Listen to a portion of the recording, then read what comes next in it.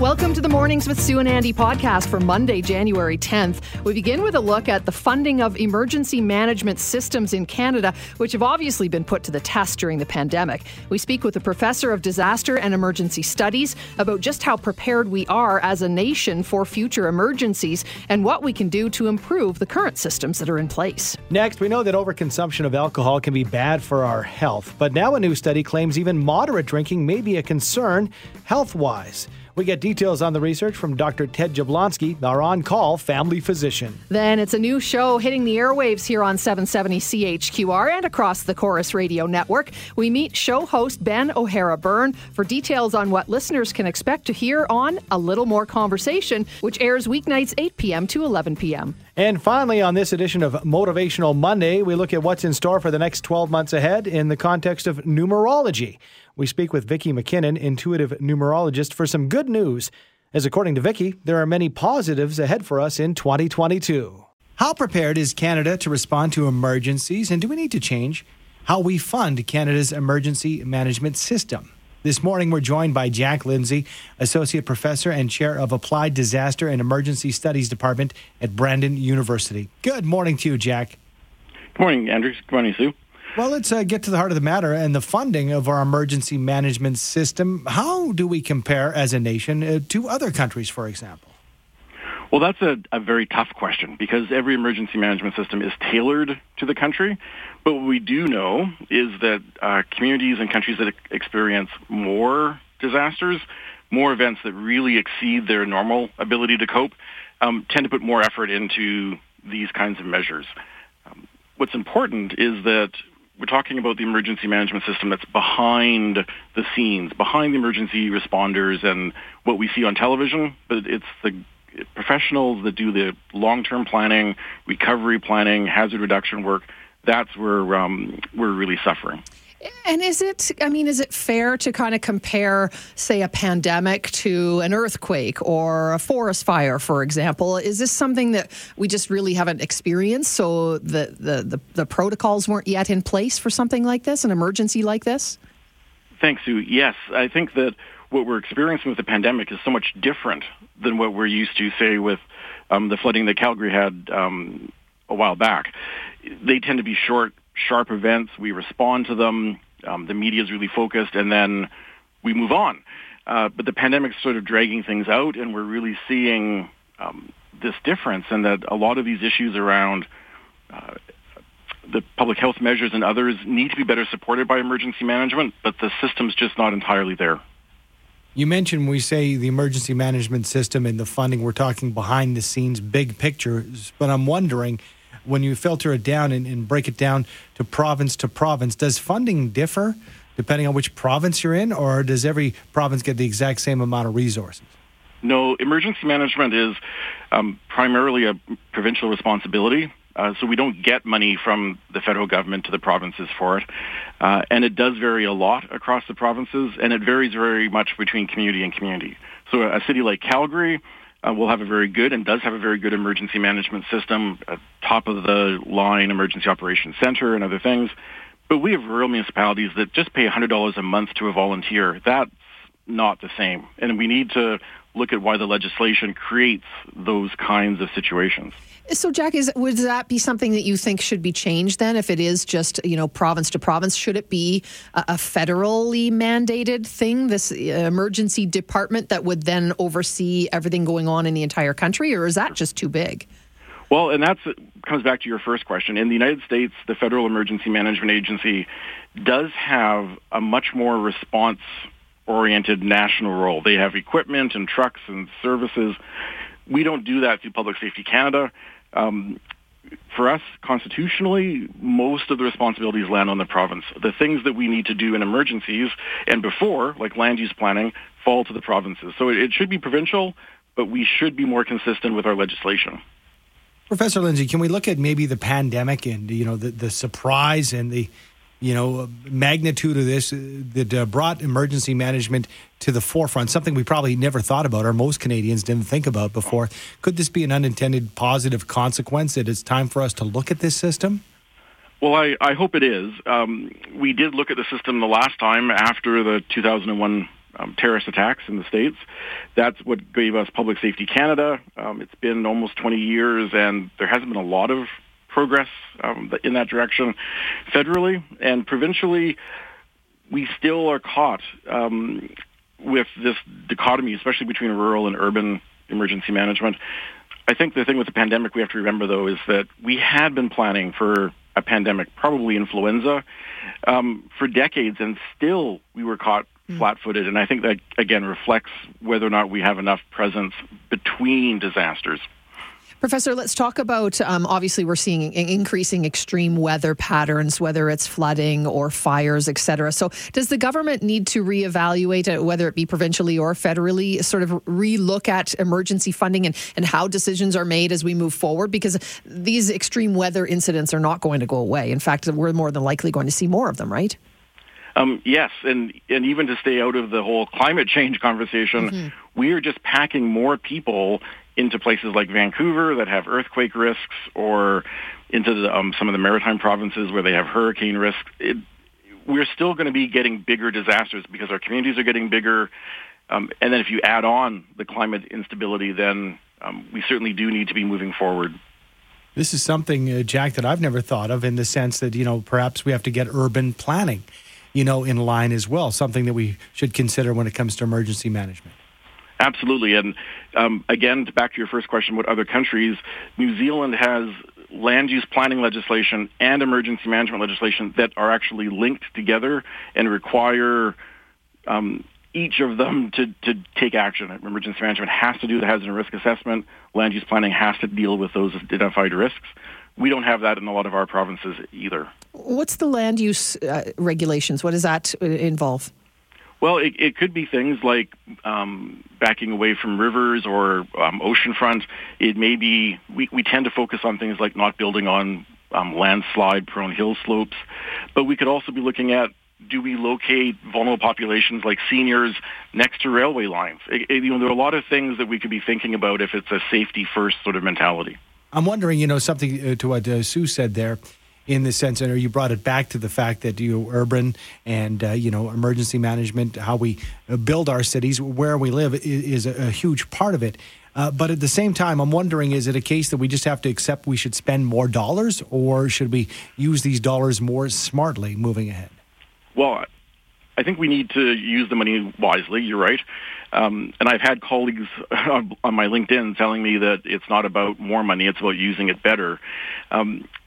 I think sometimes, though, especially around the big-ticket items in terms of reducing risks, like stop banks or dikes along a river, that's money that costs up front that politicians won't see a return on until decades later when we don't have a flood. And that's a very hard sell for a lot of local governments, and we need to work on how that can happen better.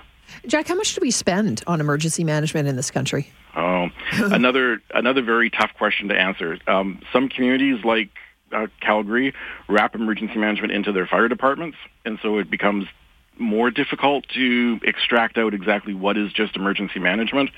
And as I said, some small communities barely pay an honorarium.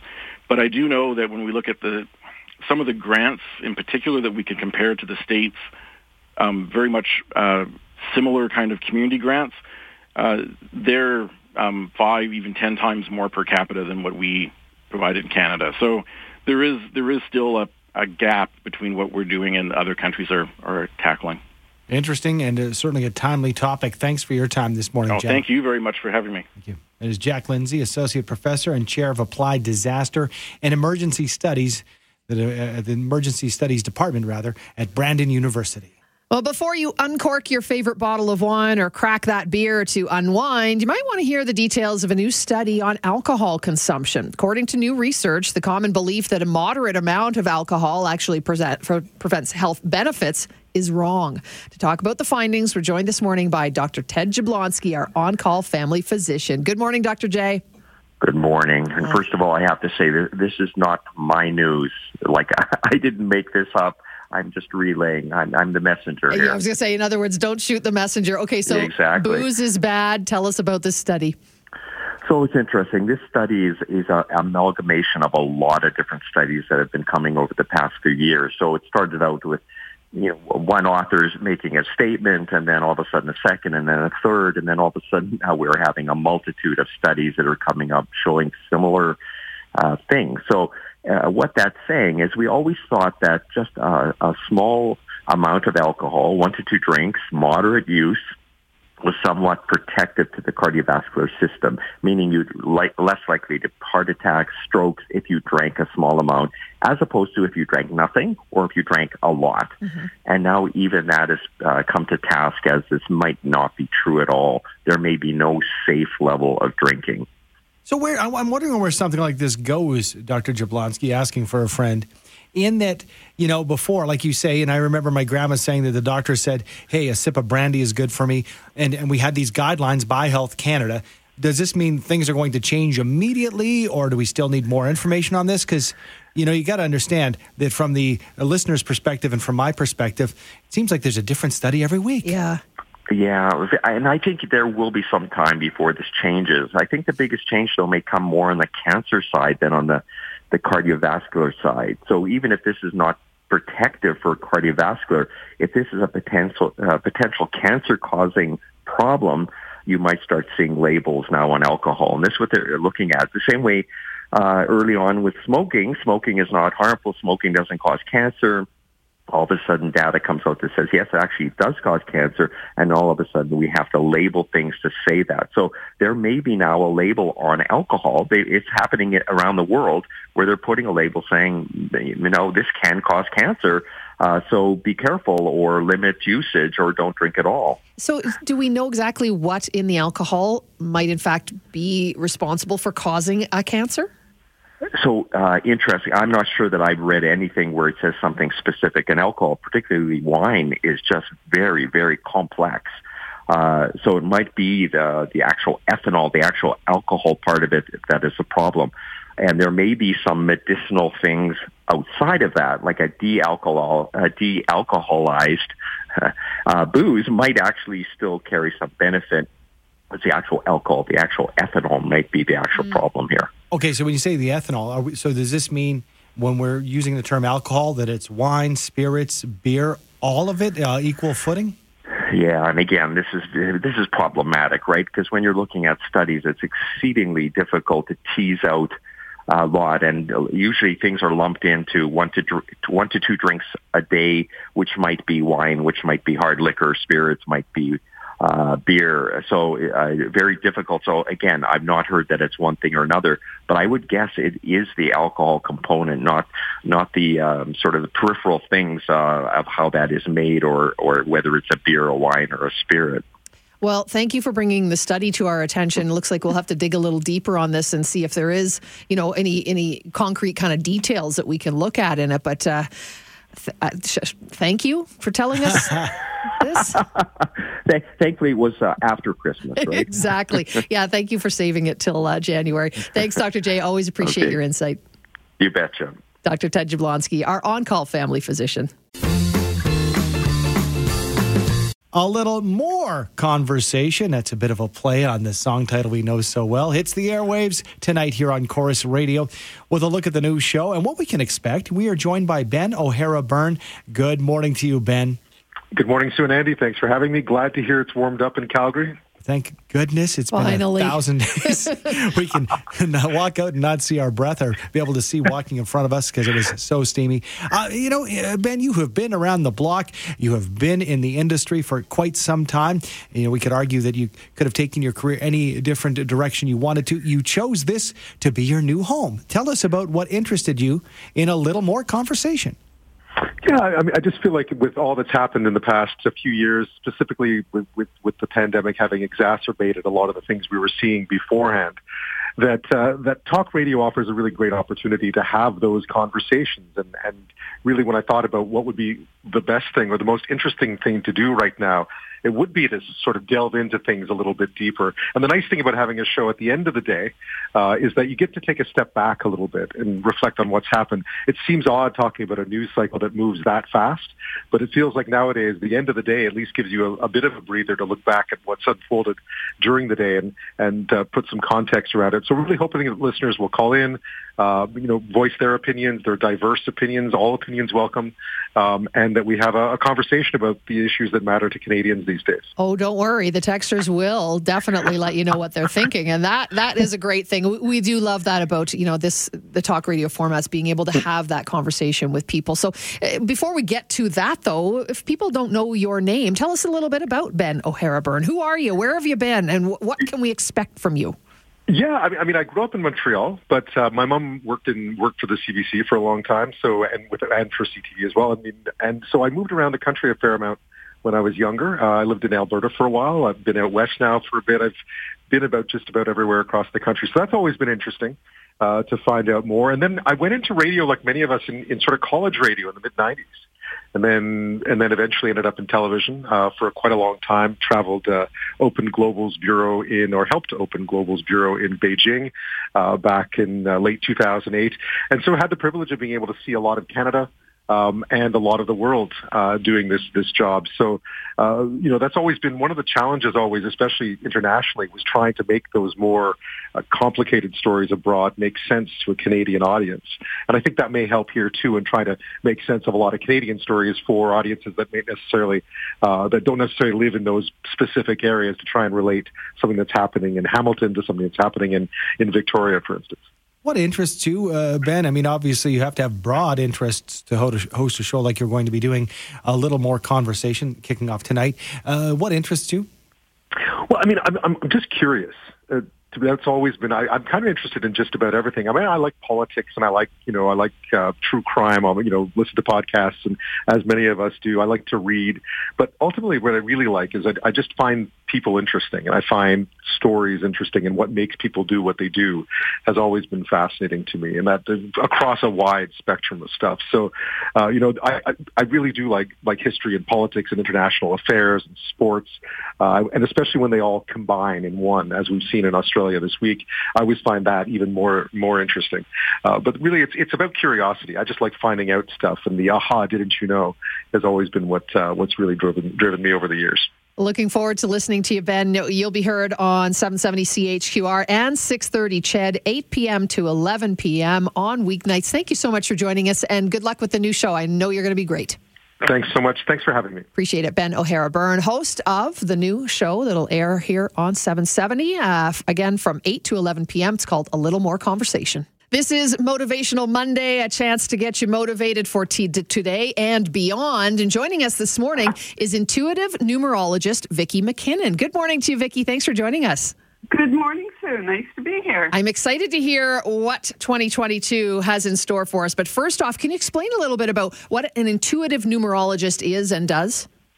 Oh, gosh. Well, okay, so I have to tell you what numbers are to a numerologist, okay, and then we'll go from there. So numbers are powerful centers of energy. They represent different areas of our life, different stages of our learning.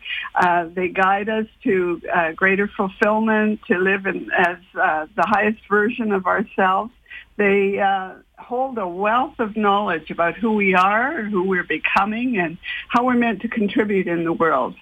Vicki, when I hear numerologist, I think about, visiting someone, giving them your birth date, maybe even the time that you were born. So you got the year, the day, the month, the minute.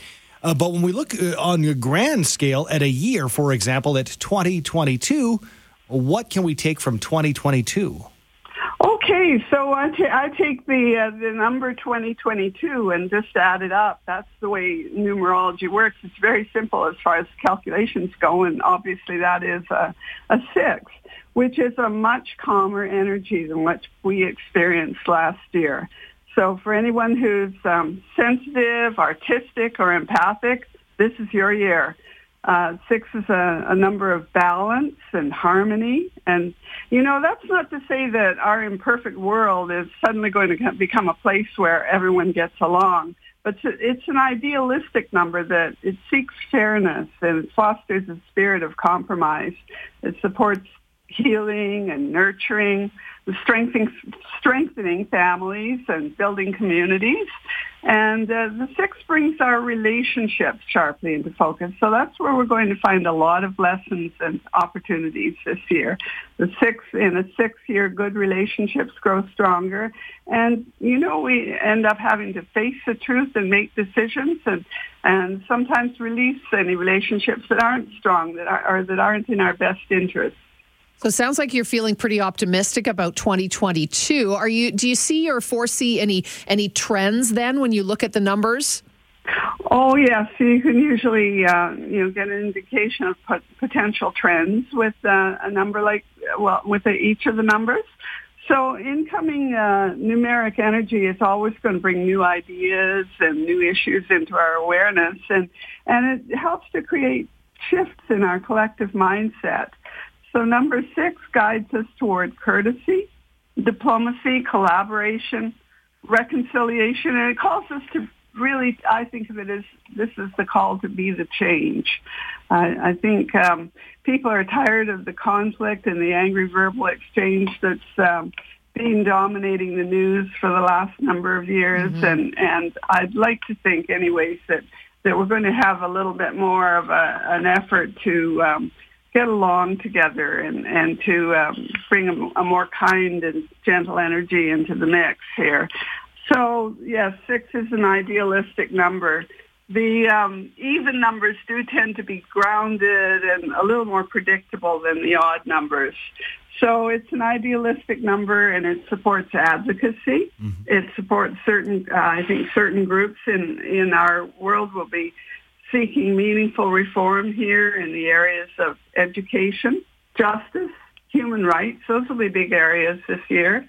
I think it's been interesting that a settlement has just been proposed for the survivors of the residential schools, because that's very aligned with 6 energy, reconciliation. The past couple of years have been devastating for education, and I think this year's energy could support some efforts and initiatives to help get that back on track.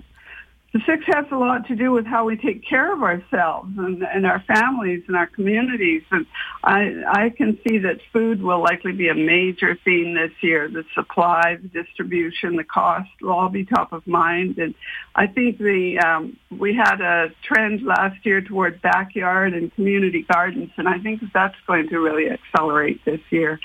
We've had a vigorous real estate boom, and my sense is that is going to reach a plateau by mid-fall at the latest. And before the year's done, we may start to see the pendulum swing toward a more balanced market here. Apparently, some foreign investment has been driving some prices up. So I think there'll be a lot of talk and possibly even some concrete legal action around that, because the concern is that people, families have safe and adequate housing. 6 year brings people together. So I think we're going to start seeing meetup groups starting up again, probably in the spring. And I also think that this is going to be typically a 6 years, a good year for weddings, births, and family reunions.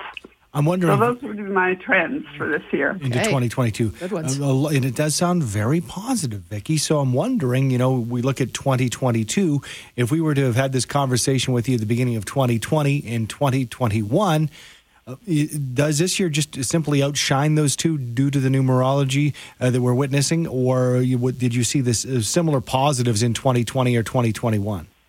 Well, 2020 was a 4 year, and that set some restrictions on us. 4 is the number of the Carpenter's Square. It calls us to really hunker down and do our work very often, but it can also be very confining and restrictive. It's kind of a narrow number. So, and that's the way we felt in early 2020.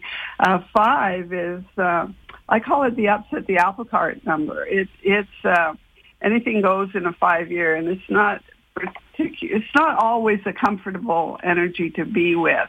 It's a very newsy year, and if there's opposition, people will have strong opinions, and it will come out in a 5 year. So that's what I took from that. And acknowledge, that those are very narrow definitions of those numbers. There's an awful lot more to each of the numbers than what I have the time to tell you here. And Vicki, on that note, we're kind of running out, but we wanted to, you've got 3 tips that you've put together for our listeners moving forward for positivity. So can you kind of run through them pretty quickly for us and give everybody your 3 tips? Absolutely. The 6 is a duty year. People are going to be depending on you. So make promises and commitments carefully and honor them. You have to finish what you start in a 6th year.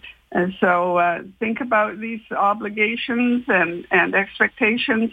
And if it's not a resounding yes, then it should be a no.